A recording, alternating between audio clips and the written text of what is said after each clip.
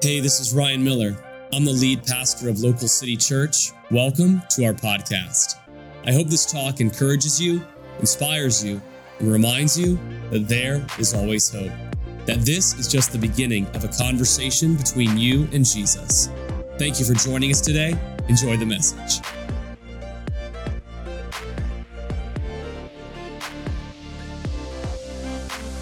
And so first things first follows this idea from Proverbs chapter 11, verse 24 that says this: the world of the generous gets larger and larger, but the world of the stingy gets smaller and smaller. The one who blesses others is abundantly blessed, and those who help others are helped. Now I have some dreams and I have some vision for my life. And a lot of it comes from this verse, that I want to see my life, my world get larger and larger.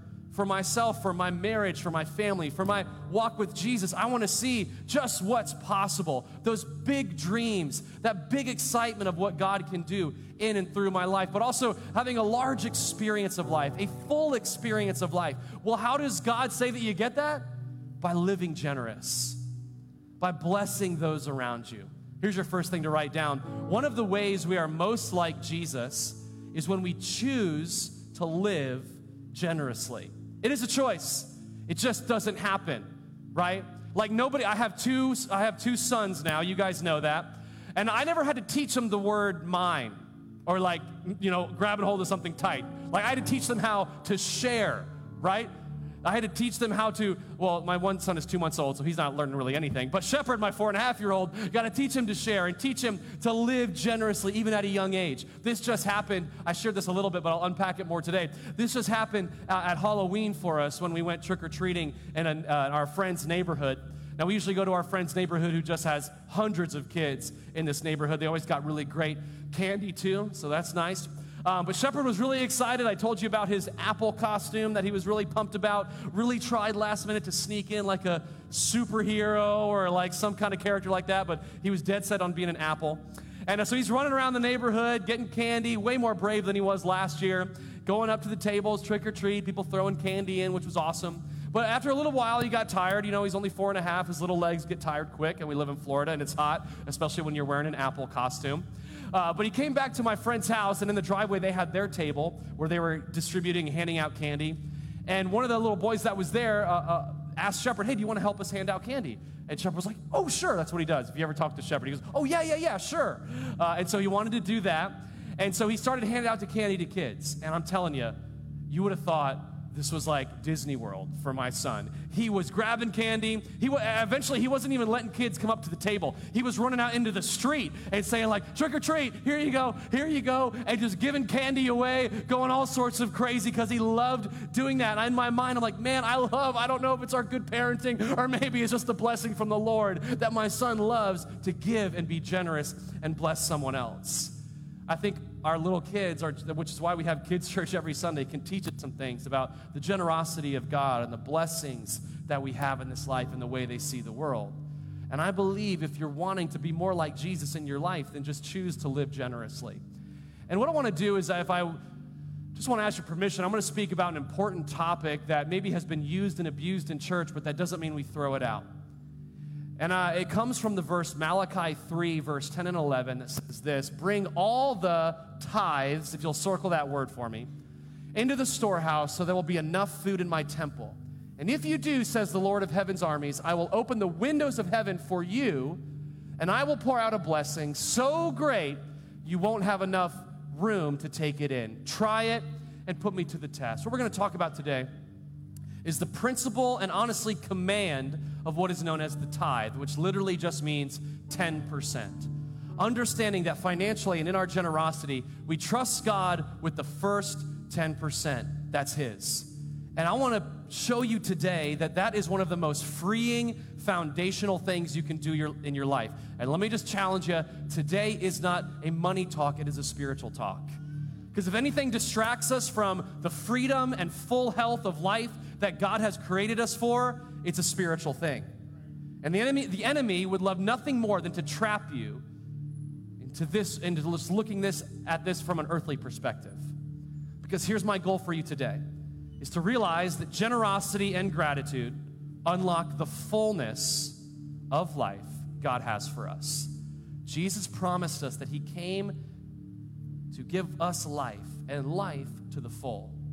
And we live generously because Jesus was first generous to us. Let me just prove it to you before we pray and jump into this. John 3:16, for God so loved the world that he gave his one and only Son. In the book of Mark, Jesus says that I did not come to be served, but to serve and give my life as a ransom for many people. There is beauty in generosity, and I believe that we can unlock that today through the tithe and through simply living open-handed and no longer like this. Would you join me in prayer today and believe with me today that God's going to do something special with us this morning? Father, we just give you this time. Again, we know it is a very poignant but specific topic that sometimes is uncomfortable, but God, that means there's growth there, because we don't grow if we're never uncomfortable. We don't grow if we never have difficult conversations about how we take that next step in our faith journey. So, Father, I pray that there would be no pressure in this room, but we would see the purpose behind the generosity you've shown us and how we can live generous too. God, I pray for all of our incredible teachers and leaders and local city kids today. Pray that you would help us create such a fun and experiencing moment of church for our next generation. And you would love on them and show them that Jesus is their very best friend. God, we love you today. We trust you. And it's in Jesus' name one more time we all say, come on, give me a good amen. Let's get ready for today. And then if you'll do me one more favor, give a good shout and clap and welcome everybody watching for Local City Church Online. So glad that you're with us today. Be live in the comments section. Let us know how you're doing. Every week I meet someone who comes in and say, hey, I've been watching online and I felt like I needed to come in person. Well, if you've been watching online, come in person, especially for our Blockbuster Sundays next week. This is going to be great. But again, generosity and gratitude, right? Unlock the fullness of life God has for us. So why is this whole concept of the tithe important? Why is the first 10 important? Well, here's why. Another thing to write down is that we give God our first and our best, then trust him to bless the rest. We give God our first and our best, then trust him to bless the rest. Here's where I'm going today, is for us to understand that not only just financially, but honestly just in life, that we can try and control things 100% of the way.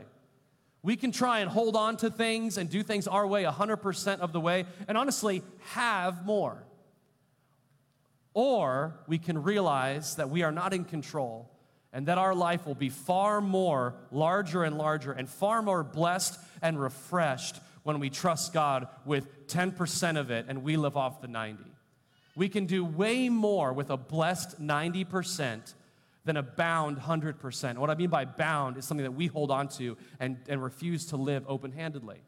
Now again, I'm teaching my son Shepherd this at a very young age. My mom is one of the most generous grandmas you'll ever meet. She's the nana of our house, and she's awesome. And she gave Shepherd $10. I mean, my mom's always looking for ways to give away money, right? Like if there's a holiday, I mean, I'm getting a card with like $10 in it. Like Arbor Day, Tree Day, it's great, it's awesome. But she gave Shepherd $10 for a little trick-or-treat card that she gave him.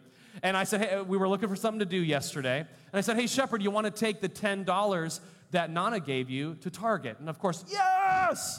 Okay, cool. He was excited about it. But then I told him, like, hey, I know we're excited about money that someone gave us, but you know what we should do is we should set aside $1, and I'll bring it to church tomorrow, and I'll give that $1 to Jesus, because that's what Jesus has called us to do. And he was like, I can give $1 to Jesus? Yes, of course. He's going to use it to do incredible things. And he said, again, oh yeah, sure. You can take it. So I have his $1 that I'm going to put in the offering box today.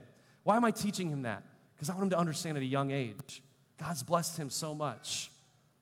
And the one thing that he can do at a young age is to choose to live generously. And man, that will overflow into his life. Because here's the thing, when we say that we follow Jesus and we have a life of faith, we can't live that privately. There has to be overflow into the lives of others. This is kind of the example that I use every single year. I got some things over here I'll show you later, but a lot of times we look at life like this. Now this is a Dunkin' Donuts cup. because Starbucks wouldn't give me the other object that I'm going to use today because it was an inventory issue. They said, okay, that's fine. I'll go get one from Dunkin'. But anyway, I know that when we go to get our coffee, we have our specific order, right? Like if you've ever gone to Starbucks or, dare I say, worked at a Starbucks, you know those people who come in and their cup is like just filled with the custom order, right? Like I try and be nice. I walk in, black coffee, no cream, no sugar, just nice and easy, right? But I know there's some people that, they just fill up the whole thing with like a script of oat milk, this many pumps of caramel, not too hot, not too cold, all this different stuff. And that's kind of the way we begin to live our life. Is like, special orders don't upset us at BK. You can have it your way. A little Burger King advertisement for you, right? Like, that's what we have it your way, right? That's like that. That's their theme. And then we list our whole order on our coffee cup, and if they get it wrong, can you remake it, please? I'm not trying to be mean to anyone. I'm just saying, we live that way sometimes. And I believe that might be okay for our coffee, but it's not okay for our life. Because if that begins to overflow into our life, and it's like, well, I got to have it my way, they got to follow what I've ordered, then just like Pastor Joe prayed earlier, it's going to lead to a lot of frustration. And I believe as you grow and follow Jesus, there is an evolution that has to take place. There is a jump in your generosity that has to take place. And it's realizing I'm moving from how much I can drink my own coffee, how many sips I want, and my custom order, to realizing, you know what? I am just going to be someone who desires to pour out my life into the lives of others. No custom order. Just whatever I have in here, what God's given me, I want to pour that out to someone who has an empty cup. I want to pour that out to someone else who is in need. And guess what? It's way more exciting to be this. Shepherd loved his trick-or-treat candy in his bag, but he got super pumped when he was able to throw it out and give it to someone else. And I want to free you today. I want to provide you some freedom today. I want you to provide you some fulfillment today in how God's called us to be this. To be a pour-out blessing type of life. To be a reservoir for those who are in need. For people to see that there is overflow of generosity, of like, that person is just generous. They're always asking if they can pray for me. They're always offering to pay for certain things. I mean, generosity just unlocks a willingness to hear more about what we're about. Jesus lived a generous life. He raised people from the dead. He provided food for people. He healed people that were blind and sick. Why? Because he wanted that generosity to unlock the potential of the miracle of life transformation and change that could happen when he would tell them about the love of God. And we see this in one of my favorite characters that's mentioned in all the Gospels. I'm going to unpack the story real quick because I got a couple things that I want to happen today during the message. But really quick, I want to tell you about a guy named Joseph of Arimathea that we hear about in John chapter 19. It says this, afterwards, Jesus has just died. If you didn't know this, Jesus, the Son of God, came to earth, gave his life for you and for me on the cross. We're going to talk about that in Easter like we always do. After Jesus had died and is still hanging on the cross, here's what happens. Joseph of Arimathea, who had been a secret disciple of Jesus because he feared the Jewish leaders, asked Pilate for permission to take down Jesus' body. When Pilate gave permission, Joseph came and took the body away. With him came Nicodemus, the man who had come to Jesus at night, and he brought about 75 pounds of perfumed ointment made from myrrh and aloes. There's a ton of this story, but I'm going to take like 5 minutes to unpack it for you, all right? So Joseph of Arimathea was on the great council of the Sanhedrin. What is the Sanhedrin? Essentially a council of the religious leaders at that time.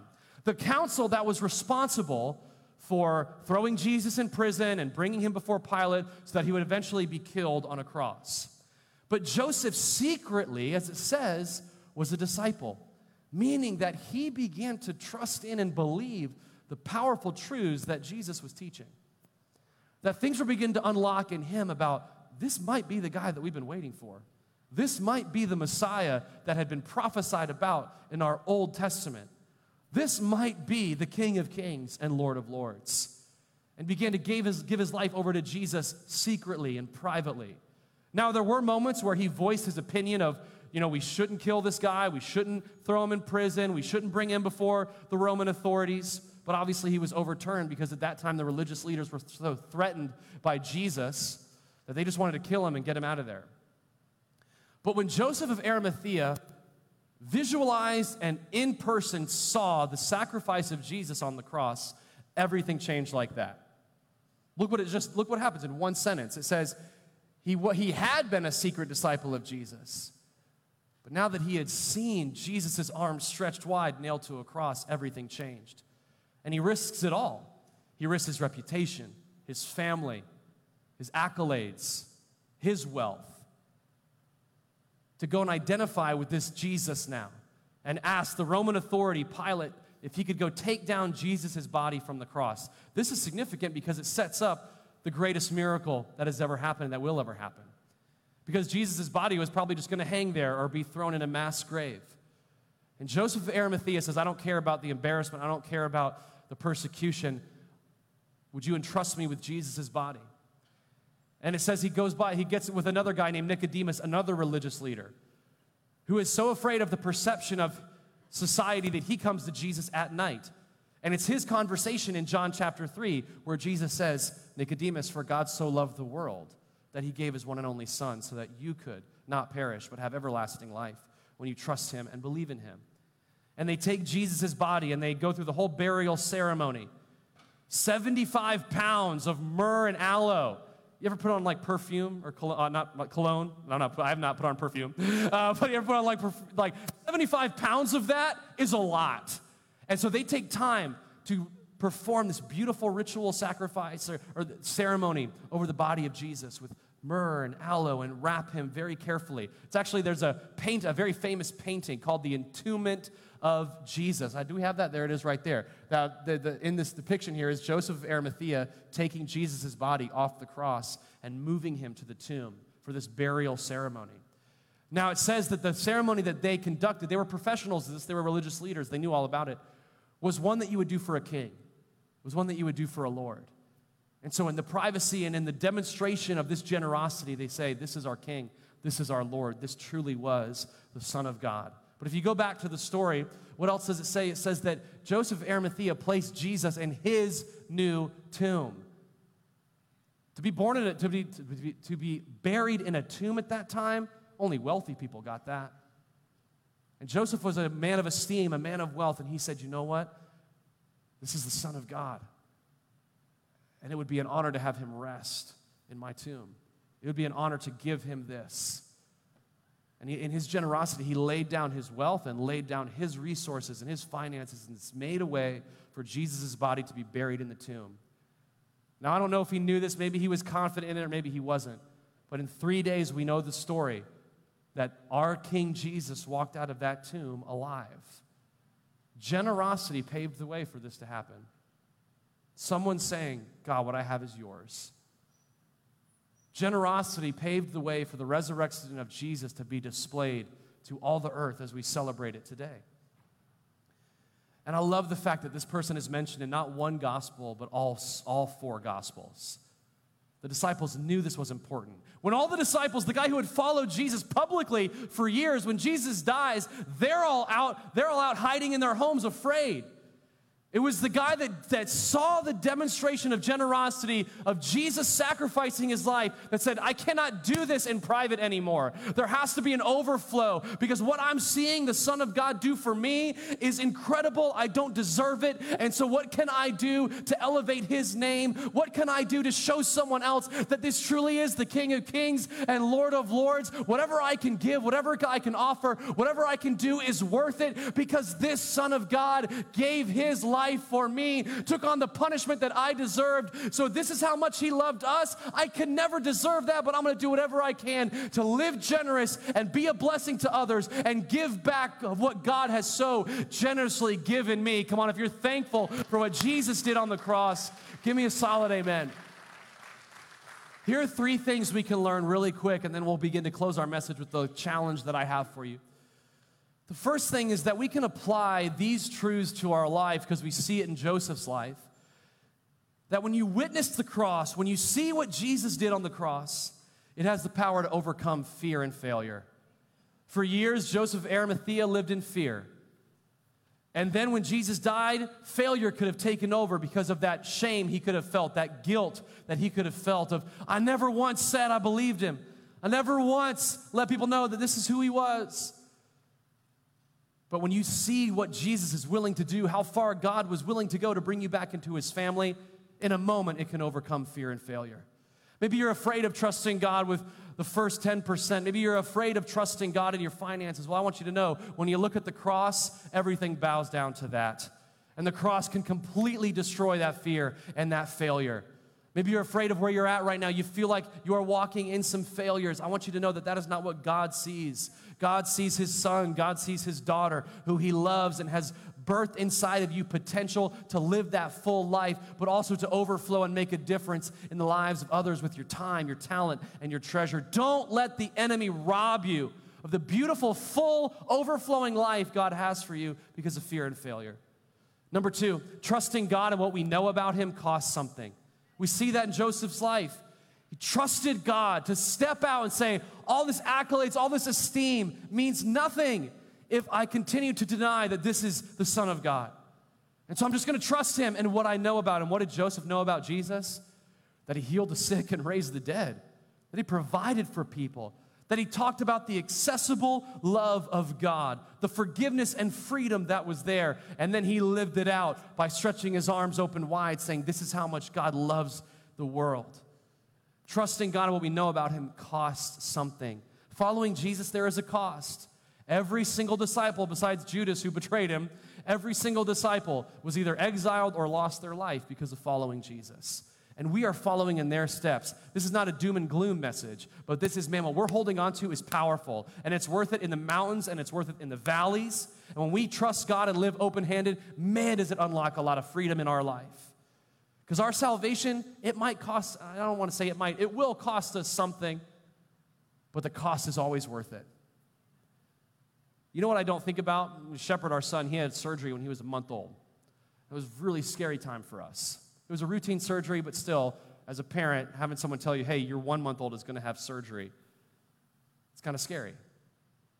You know what I don't care about? How much it costs to get that surgery done. I mean, of course it's going to cost me something. This is my son. I'm trying to take care of him. I'm just so happy that he's healed. I'm so happy that he's okay.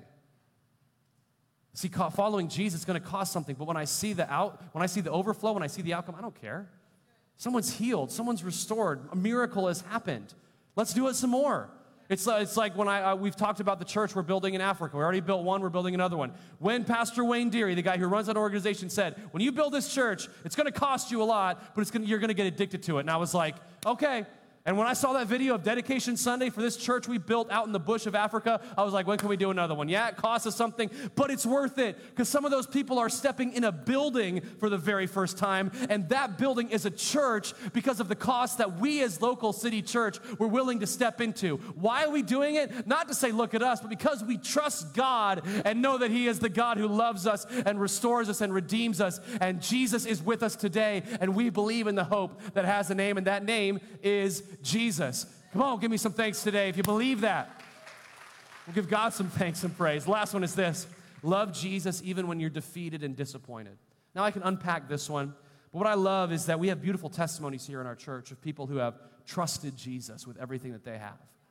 And in just a second, we're going to hear a testimony from an amazing family from our church, but here's what I'm leading to today.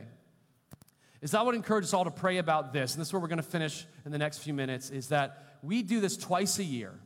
And what it is, it's called the 90-Day Tithe Challenge. In Malachi 3:10, as I told you before, it says, God says, test me in this and see what I do. It's the only place in Scripture where God says that. And I would encourage you, not out of pressure, please hear me. This is not a pressure, do this, so God will love you more.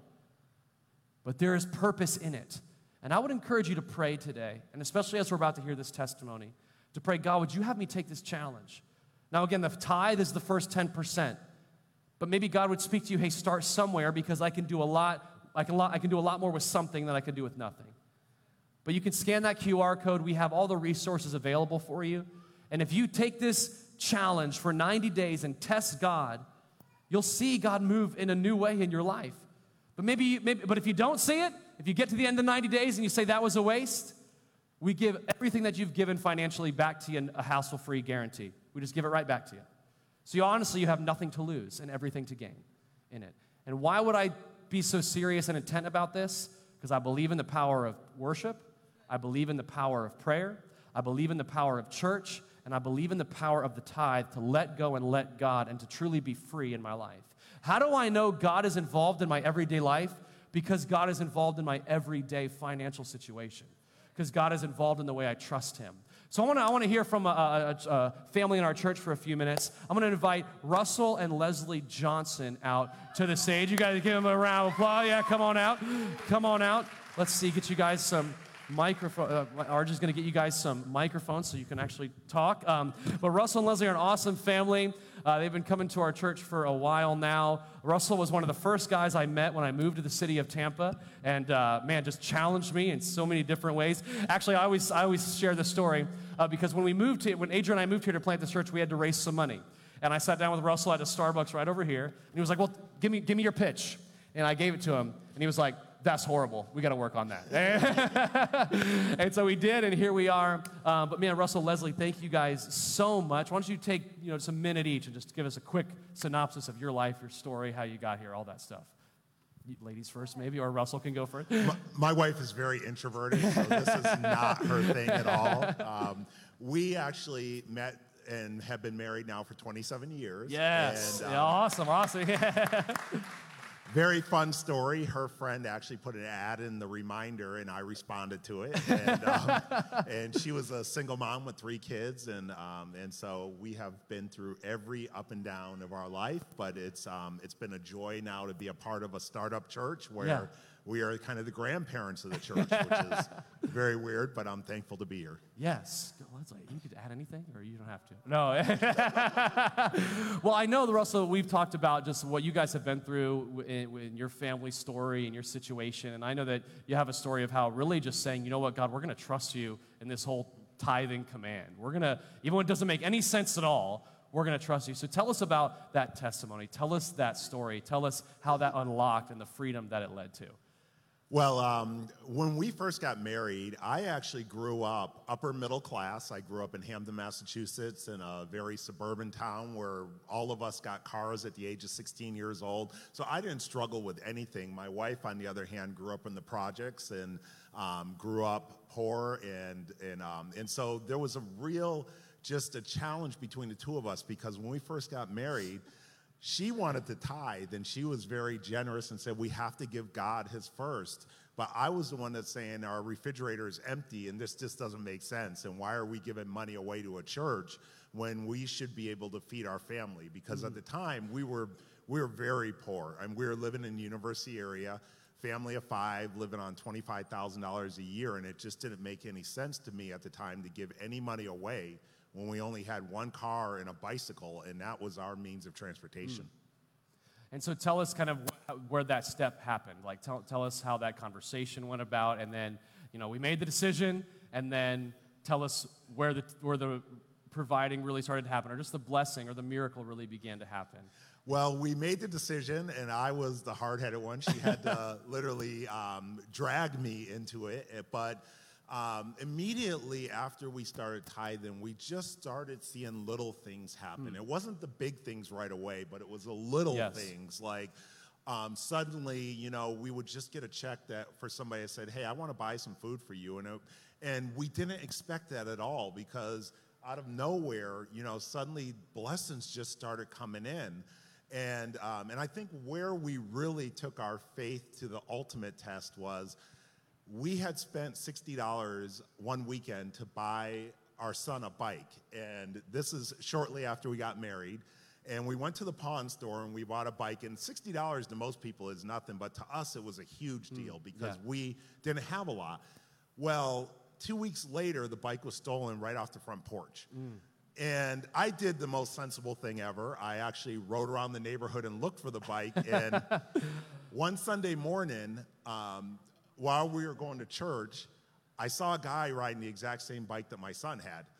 So I took my car and ran him into a ditch, and I got out and started yelling and screaming at him and saying some words I shouldn't have said as my son is crying in the back seat. And he looked at the back of my car and said, "Is this how you Christians act?" Whew, what a convicting time that was. That morning, our pastor talked about Matthew 19:21, where a rich man asked Jesus, "What must I do to get in heaven?" He said, "Take up your cross and follow me." And we really started asking the question, are we really willing to do that? Yeah. And so I said to my wife, I said, I'm going to quit my night job. And at the time, I was making $75 an hour doing domestic violence counseling in the 90s. And start a bicycle ministry where we would get nothing.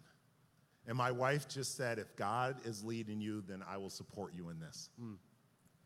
Going back to poverty to do a ministry, and God provided everything during that time. And now you guys might, well, Leslie, don't you want to share anything? No. Okay. I'm trying.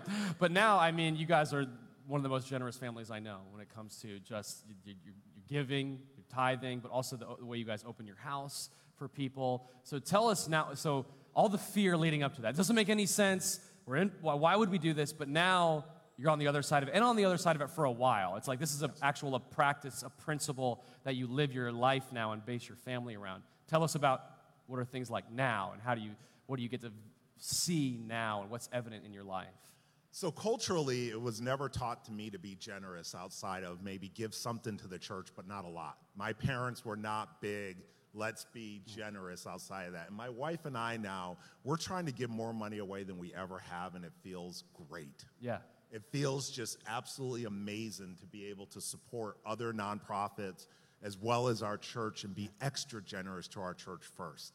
Yeah. And then the abundance we give away as well. And I am so thankful that we're in a place that our minds are together. And it's strengthened our marriage, people. Yeah. Believe me, when you're together on what you should give to God, everything else, your marriage, your relationship with your kids, and everything else from there continues just to be blessed as a result. So that's great. Come on, that's really good. Yeah.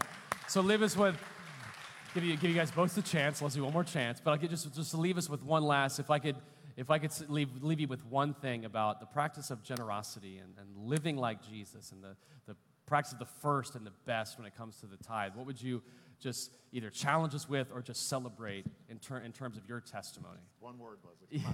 Come on, Leslie. You could speak in your microphone. I can hear you, but no one else can. Just start. Just start. Wow, that's great. That's what I should have said that. Just start, right? Yeah, that's great. Go ahead, Russell. Yeah. Run hard and trust. Yeah. Because God will meet you there. Yes, that's so good. Come on, guys. Thank you, Russell and Leslie, so much. That was awesome. Oh, so good. Oh, man. Thank you guys so much. You guys, I'll take those. Yeah, thank you. And what's amazing is I get to see what Russell does with his life, too. He's generous with his life, with the way he gives back through Urban Young Life and mentors the next generation of kids. So what I want to do today is just give you a few last things about this tithe challenge and why we do this. And I wanted you to hear from someone in the seats, because the beauty and power of Local City is not from the platform, it's from the people in the seats. And that's what I want you to know. And so I want to give you 9 quick things, because I could have probably done more, but I want to give them to you really quickly. These are the 9 quick things about what your tithe does as you pray and consider this 90-day tithe challenge. Number 1 is that your tithe, just like it says in Malachi 3, provides for God's house. And worship team, you can come out here too, because we're going to finish here. Your tithe provides for God's house. What does it say? Bring the tithe into the storehouse. There is one storehouse, and that is God's house, the church, so that there is more than enough to provide for those who are in need, those who are in need spiritually, and those who need help in their marriage or relationally or in their soul or whatever it may be, they can find freedom. Bring the whole tithe, the full 10% into the storehouse, not so we can have, so there is more than enough for others. That's the command that we have to see. And again, the tithe goes to God's house. We give the charities, we do the whole compassion, kids, and all that stuff because we love it. But the first and the best goes to God's house. Because number 2, it tells God that I trust him.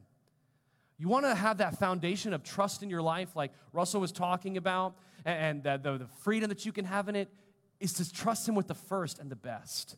Tells God every day that I trust him. Third thing is, this is a good one, reminds me that I'm not my source. How many of you guys ever had your cell phone die on you, like in a big time of need? Like, you ever been like, oh no, right? Like when we have the hurricanes, we got to make sure all the power banks are charged. Well, guess what? If we plug our life into any other source except for God, we will find ourselves on empty or zero really quick. But I'm not my source, so guess what? I plug my charger into God and his finances, his blessing, his economy, and guess what? I can walk in freedom and in trust, even when it gets crazy, because I'm not my source, God is. I didn't create this whole thing, God did. Number 4 is that it creates margin in my life for God to fill. Whether you're here in person or watching online, maybe you feel like you're at a plateau with the Lord right now. And you feel like he can't get anything in. There's nothing new happening. Well, the tithe allows us to empty ourselves a little bit so God can pour some of his filling presence into who we are. Sometimes one of the best things we can do is just let go and, again, live open-handed and allow God to fill the margin. And that's just not only in our treasure, but in our time and our talent too. That's why Sunday's the first day of the week. It's why we encourage you to get connected to a serve opportunity, whether it's Serve Day or a team on Sunday, because there's margin there where God can fill you. Number 5, connects my money to the kingdom. What does that mean? It means that God cares about you, and he cares about what stresses you out, so he cares about your financial situation. He wants to help you. But then it connects my money to God's kingdom, and number 6 builds on that it gives my job eternal significance. How many of you guys ever had a job you didn't like? I'm not going to ask if you currently have a job you don't like, but yeah, but maybe you do. One of the best things I ever read came from a guy by the name of Bob Goff, who wrote in a book called Love Does. He said, one of the best things I realized in my life was that my job was just my fundraiser for the dream. I may not have my dream job, but currently my job can fundraise my dream. Here's the thing. When you realize that the thing that you're earning is going back to God's kingdom and is having significance in eternity, man, it totally changes your perspective on everything. Totally changes your perspective on waking up and going to the 9 to 5. And you realize, you know what? I may hate this job, but I don't hate what I get to do because of it. I don't hate what I get to be a part of, because it connects me to the kingdom things that God is doing. When we celebrate all the Thanksgiving meals, we celebrate all the salvations, all the people baptized, people who give in and invest in God's house, get to celebrate that personally because they had a hand in it. And the last few are this: it transforms my money into a seed. Seeds grow. And that's why we live open-handedly and live generous, because we are providing for those who are coming behind us. Think about the trees that we see that were planted by people, that we get to live in the shade of those trees or eat from the fruit of those trees. That's what your tithe is. It's a seed for someone coming after you. It's a seed for someone who was once where you were at and needed to know that there is a God who loves them, and they can experience that through the seed of your generosity. Number 8, breaks greed off my heart. It's very hard to be greedy when you're living generous. It's very hard to say mine, mine, mine when the first thing you do is say, God, here is yours. First and the best. And the last thing, it's let everything else know that God is first. And let me just pastor you. If you find yourself constantly dealing with stress or anxiety or depression or fear or isolation and loneliness, and you haven't stepped in to trusting God with your generosity, it's because those things think they're first in your life. Those things think they have a voice in your life. But when you look in the face of fear and anxiety and depression, you say, you know what? You've got some presence in my life, but you are not first. And you will bow to the King of Kings and Lord of Lords in my life, just like I do. Because Jesus not only conquered the grave, but he conquered fear and stress and depression and anxiety and all that. When I give God my first, I'm saying before everything else, God, you are Lord and I am not. Jesus, you are the King of Kings, and everything must bow to your name. You're wanting that freedom, unlock it through your generosity. You're wanting that encouragement and strength. See how your faith can overflow into the lives of others. Come on, if you're thankful for what God has done in your life, clap your hands, stand to your feet, and let's get ready to close today, because we are going to believe that God's got the best for us. Thank you so much for joining us on the Local City Podcast. I want to encourage you to take the message you just heard and allow it to go deeply into your heart. Let Jesus do the deep work that only he can do.